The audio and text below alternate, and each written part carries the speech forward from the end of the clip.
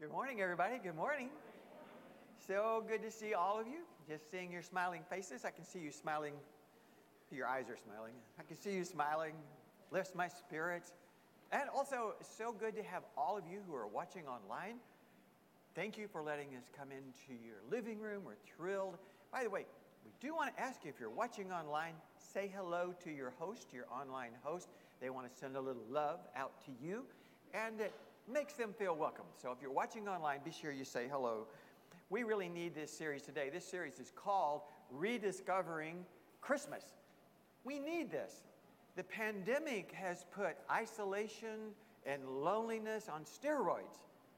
We are the unique generation in America. No other generation has had their schools closed, their businesses closed, even their churches closed.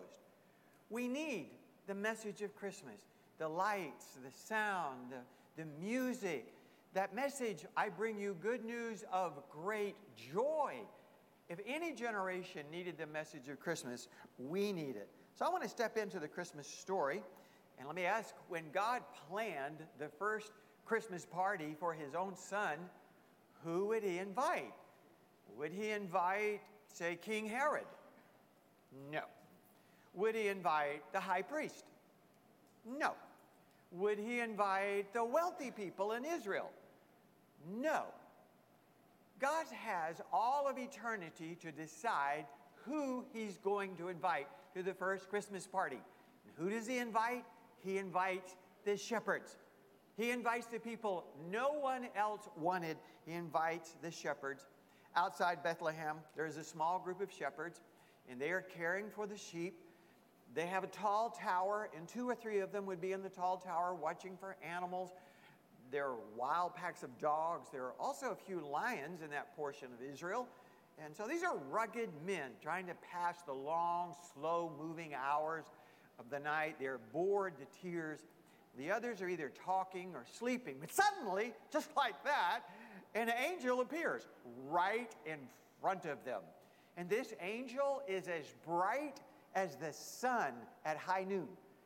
The angel's clothing sparkles like diamonds, and he lights up that Judean hillside like football field floodlights. The shepherds are scared to death. These rugged men, they're hyperventilating.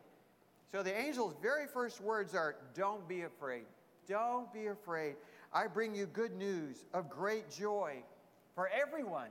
The Savior, the Messiah, the Lord, has been born tonight in Bethlehem, the city of David. And this is how you will recognize him.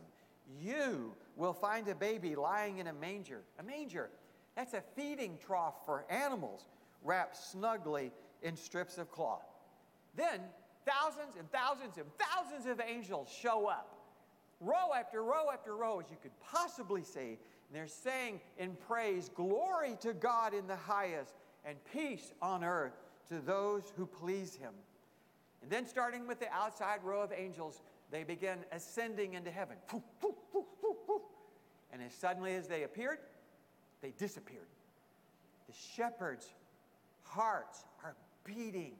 They are hyperventilating. They are panicked. They're looking at one another. Did you see that? Did we just see that? Did an angel just show up? They're looking at one another. Yes. Did this really happen? Yes, this really happened.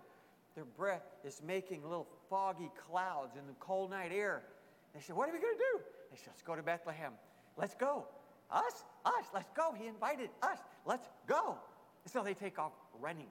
They're going through the Bethlehem pastures. They're jumping over these low fences until finally they come to the first barn on the outside of Bethlehem.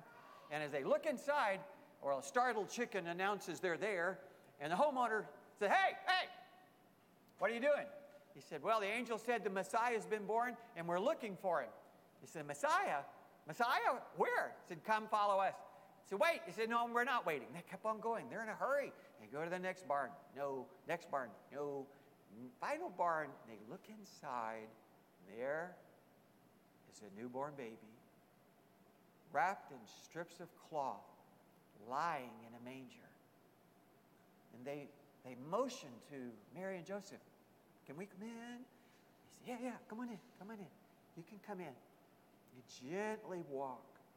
As they approach the manger, they kneel down before the King of Kings and Lord of Lords, overwhelmed that they would be invited, the first group, to see the King of Kings and Lord of Lords. And they regain some composure. Like excited teenagers, they begin interrupting each other. Man, we were out there, we're just watching our sheep, minding our own business, and suddenly this angel shows up, and he almost blinds us. He's so bright. And yes, and don't forget what they said. We bring you good news of great joy. If you read the passage carefully, the angel used the word you 4 times. The angel is putting his hands figuratively around these burly men that nobody else wanted and said, I want you to be in the first Christmas party that's ever going to occur. After about an hour, the angels, the shepherds, turned to Mary and Joseph and said, Hey, thanks so much for letting us in. We're overwhelmed. He said, yeah, I know how you feel. We're overwhelmed, but we got to get back to the sheep. And I believe, this is my imagination, but I believe they said, you mind if we come back? They said, of course you can come back. You're our baby's first guest. You'll always be welcome. The people that no one else wanted, God wanted, and Mary and Joseph wanted. They left smiling, shocked, and overjoyed that God had invited them, shepherds, people nobody else wanted. Why did God invite the shepherds? Well, shepherds at one time, they were a highly respected group because they were sheep owners. In fact, the Bible tells us about a man named Job who owned 7,000 sheep. There's another man named Abraham who is the father of the Jewish race. He also was a wealthy sheep owner.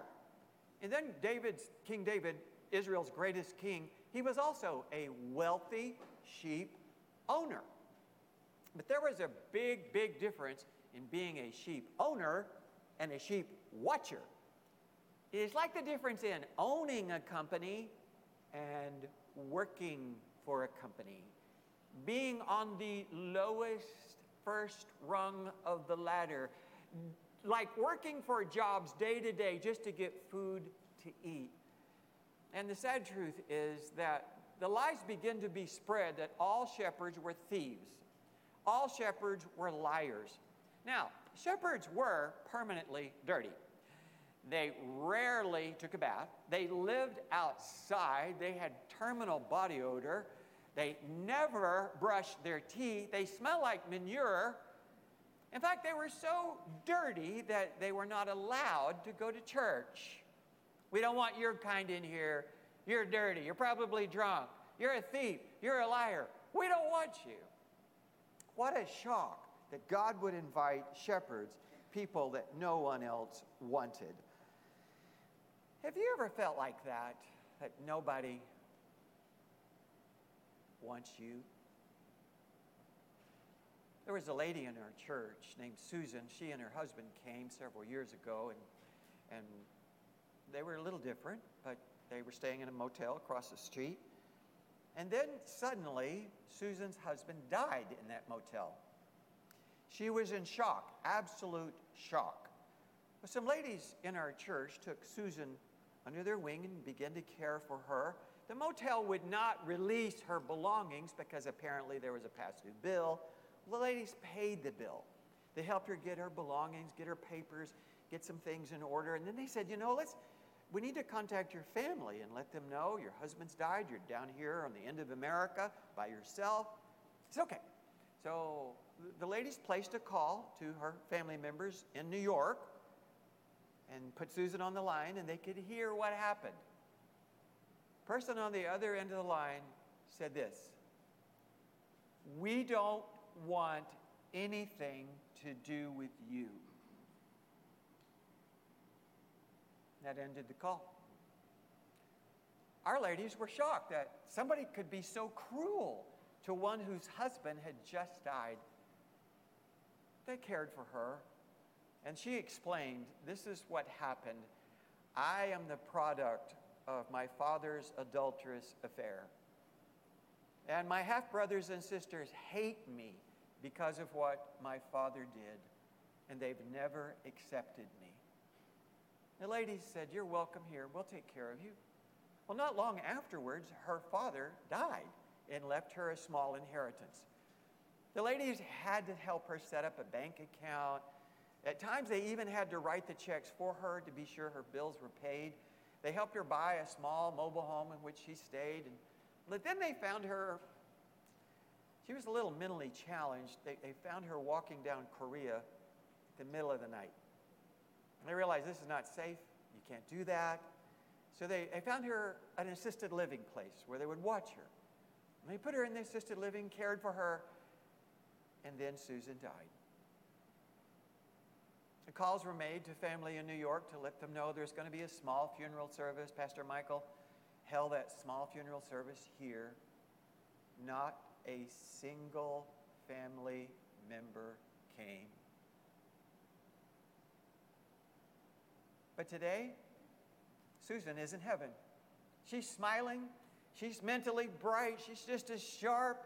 And I believe if she were allowed to speak today, I believe Susan would say, "I know what it is to be rejected by your family, but I also know what it is to be accepted by God's family." Right now, I want you to know I have two very happy things to say to you. If you've ever felt like no one really cares for me, I have two happy words for you. And I want you to remember these words. I'd like for you to write them down. Not only will they help you, they can also help those that you know. Maybe you have a friend or a relative or a coworker who feels like no one really wants him or her. You could share this truth with them. There are two groups that definitely want you, and the first of them is God. God wants you. God wants you. You may feel like you were a mistake. Maybe your parents even told you, "Oh, you were a mistake," and they didn't plan for you. But you know, they may not have planned for you, but God planned for you. This is what the Bible says. As you look into His Word, He says, "I am your Creator. You were in my care even before you were born." God is saying, I was there when you were born. And I was there when your chubby little legs walked into kindergarten. And I was there when you walked across that stage at high school. I have been there every moment of your life. I created you because I wanted you. And that's why you're here. God knows everything about you and loves you. This is what the scripture says. "I have loved you, my people, with an everlasting love. With unfailing love, I have drawn you to myself." Some of you have heard, maybe from an ex-wife or an ex-husband, "I don't want you. Get out of my life." Some of you may have heard the most cutting of words. I hope you haven't. Maybe you've heard, "You're stupid. You're an idiot. You're a liar. Get out of my life." You've heard words like that and you wonder, does anybody really want me? Never forget, God wants you. He created you because He wants you. Our Lord Jesus knew what it is to be rejected even by His own family. I want you to listen to what the Bible says. One day, Jesus entered a house and the crowds began to gather again. Soon He and His disciples couldn't even find time to eat. They were so crowded. Now, when His family, Jesus' family, heard what was happening, they tried to take Him away. Notice, they said, "He's out of his mind. He's lost it. Jesus has been out in the sun too long. It's just got to him. He's crazy." It gets even worse. Some teachers of the religious law, like experts from Harvard University, they came along from Jerusalem and they said, "Oh, he's not just crazy, he's demon-possessed. He's possessed by Satan. That's where he gets his power." That's rejection. Jesus knows what it is to be rejected by His family and by His neighbors.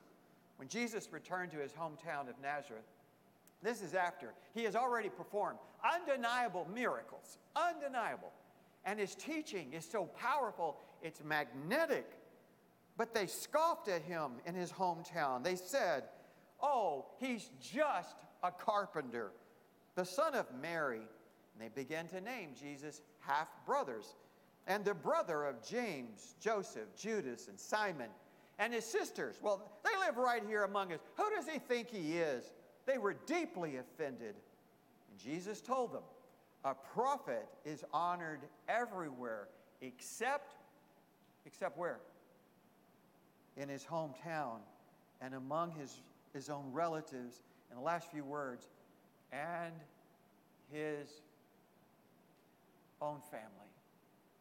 They wanted nothing to do with them. If you've ever felt that way, I want you to remember God wants you. God not only wants you, he also wants to forgive your past, the past that haunts you. Remember one of the first words to the shepherds were, behold, I bring you good news of great joy, for unto you in the city of David there has been born for you a Savior, one who will save you from the penalty of your sins.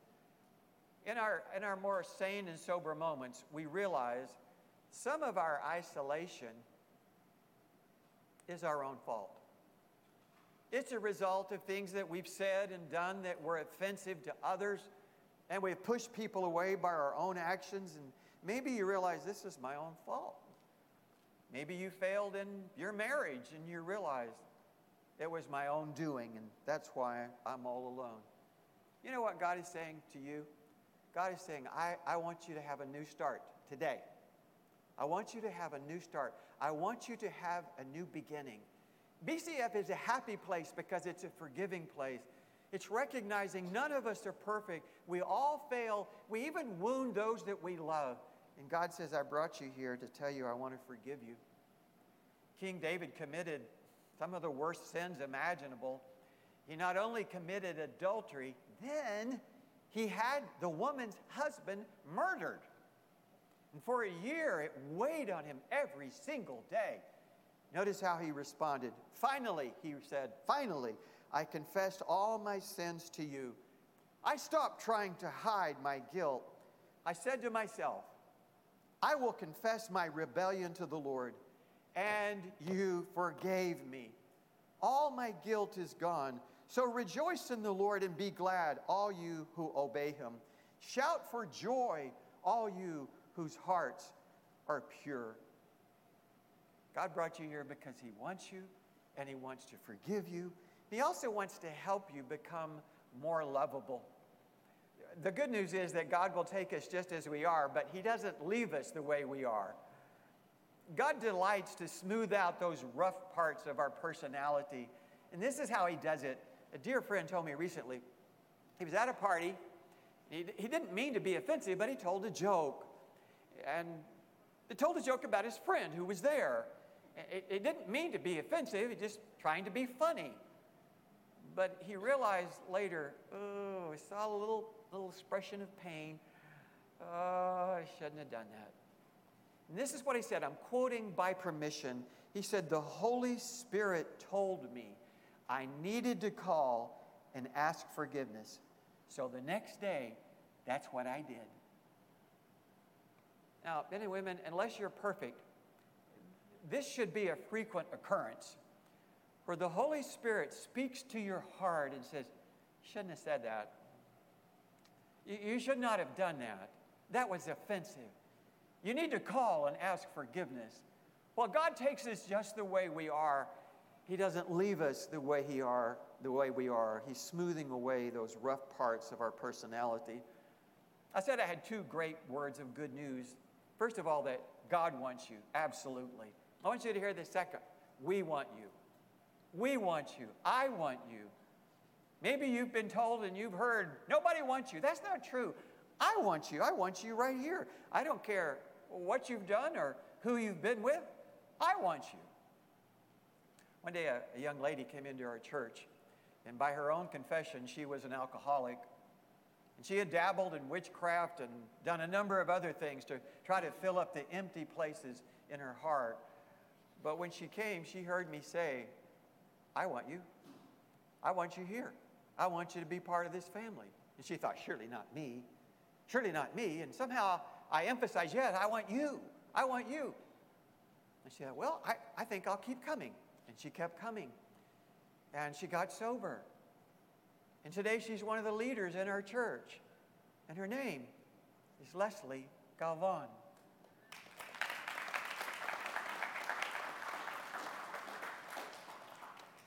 BCF is a happy place because it's a forgiving place that will say, if you want a new start, this is your place. We want to specialize in helping people feel welcome and having a new beginning. So once you become part of the church family, how can you strengthen your friendships within this church family? And I want to suggest 4 ways you can strengthen your friendships here and feel even more accepted. Way number 1 is accept people's kindness. Accept their kindness. When someone wants to help you, let them. Maybe pride has kept you from letting other people help you. You need to put that down. Pastor Henry Morales, our children's pastor, told the parents in the children's wing, we know this has been a hard year. The pandemic's been terrible on all of us. If you are not able to buy Christmas gifts for your children, we would love to help you if you'll trust us. If you'll trust us with the names and ages of your kids, we'll buy Christmas presents for them. We'll give them to you. You can wrap them, and they can come from you. The parents turned in the names of 30 children, names and ages. And we put them on the little Christmas trees, and we said, these are Christmas angels. And we said to you a few weeks ago as a church family, we have about 30 children that need Christmas angels. Would you adopt them and buy them a Christmas present? I'm so overjoyed to tell you, before that one day was over, there weren't just one set of Christmas angels, there were 2. Every child was adopted 2 times over on one Sunday. Glory to God. I mean, glory to God.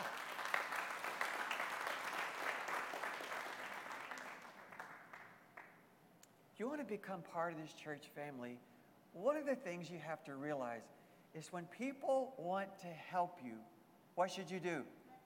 Let them help you. It gives them tremendous joy. There's a release of joy when someone is able to reach into your life and say, let me help you in the name of Jesus. Secondly, what else can you do to strengthen your friendships within the family is look for opportunities where you can serve. Few things will bond you more quickly and weave you into the fabric of the family is like when you begin serving with other people. So what could I do? Well, you could clean. After every service, we clean every surface. You could greet people. Just greet them with your nice warm smile. You could become a health screener. Every single person is screened before they come in. So I could do that. You don't have to be a doctor or a nurse. Very simple thing. I could do that. Thirdly, as you start to serve, watch for God to do this. This is something God does. God will draw you closer to 1 or 2 other men, if you're a guy. And if you're a lady, he'll draw you closer to 1 or 2 other ladies. You're going to realize, well, I have a connection with that guy, or I have a connection with those 2 fellas, or those 2 ladies. That is God weaving you in to the fabric of this family. I do believe, this is my own interpretation, I do believe the shepherds became lifetime friends to Mary and Joseph. They were the group that no one else wanted, but they were also the first group to come to the party. I believe they were lifetime friends. There's a 4th thing that you can do. So we want to help you find purpose and meaning in your life. You may feel like my life is hopeless. I am a loser. You are not a loser. God created you, and he has a purpose for your life. Now, I want you to do something. I want you all to humor me. This is not easy. This is not hard. It's very easy. This is what I want you to do. I want you to put your hand on your heart. If you don't know where your heart is, you need a little help. Put your hand on your heart. Now, you feel it beating? I hope the answer is yes. Well, of course you do. Do you know why your heart is still beating? Your heart is still beating because God has a plan for you. The moment God's plan for you ends, poof, he takes you to heaven. That's why my heart is beating. That's why your heart is still beating. God has a plan and a purpose for you, and that plan and purpose is this. He wants you to influence other people, also to know that God wants them and we want them. We say this at BCF. I want you to memorize this. This is why we exist. We exist to invite those who don't usually go to church and to help them become a fully transformed followers of Christ. People like Susan, people like Leslie, people like you. That's why we exist. And did you realize during this Christmas season, this is one of the easiest times to invite people to come? The Apostle Paul said this, "My life is worth nothing unless I use it for the work assigned me by the Lord Jesus." And what is that work? It is the work of telling others the good news about God's wonderful kindness and love. When the angel appeared to the shepherds, it was scary. It was frightening. And by the way, you may be feeling a little nudge from God right now yourself. And it can be a little scary. But what you're feeling isn't something, it's someone. God the Holy Spirit is nudging you, saying, "I'm talking to you." In that unique way, he said, "I'm talking to you."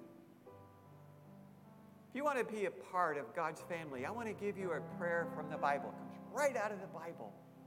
If you want to take a step toward being in God's family, pray this simple little prayer. God, be merciful to me, a sinner. There's a man in the Bible who prayed that very prayer, and Jesus said this man was made right with God. God, be merciful to me, a sinner. Can you make that prayer? God, be merciful. God, be merciful to me, a sinner. I want to be a part of your family.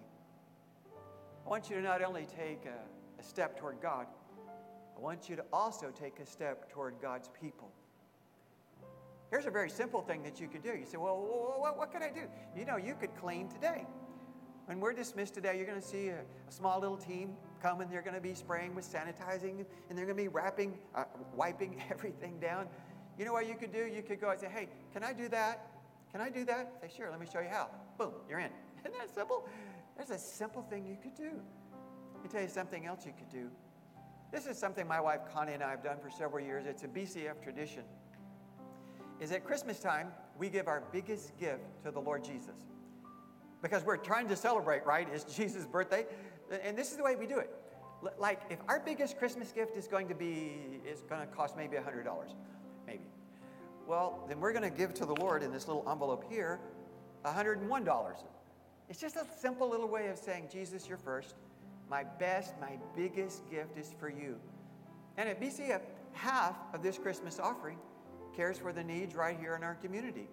But the other half goes to care for 3,500 missionaries around the world who depend on this single offering.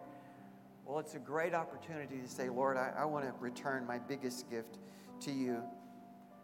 The Bible records that the shepherds went back, and they were so excited, having seen what they had seen, they went back glorifying and praising God.